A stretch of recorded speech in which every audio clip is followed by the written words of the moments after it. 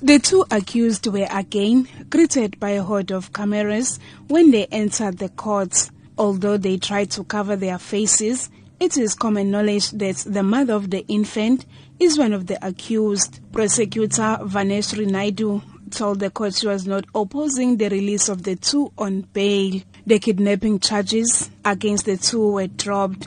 Instead, charges of fraud and defeating the ends of justice were instated. KwaZulu-Natal NPA spokesperson Natasha Ramkisinkara elaborates on the reasons for this. The NPA thought that it would be in the interest of justice to pursue charges of fraud and defeating the ends of justice against the accused, in that the charge of kidnapping was something that was fraudulently done by the accused.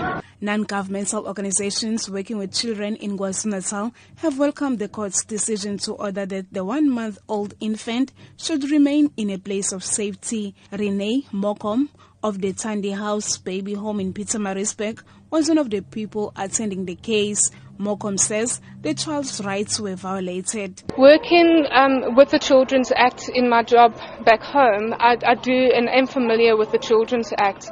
And at that point, the child was in immediate danger. There were mixed reactions following the release of the two accused on bail. A concerned member of the public and herself a mother, Nomkosi Mkombe, believes the court was too lenient. I feel as if our emotions have been played with by these two people, and yet they are granted only 1,000 rand bail.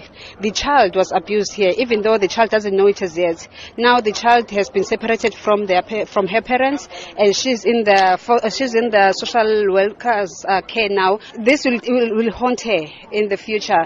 The matter was adjourned to the 9th of May for further investigations. I'm Nonkululeko Hlophe in Durban.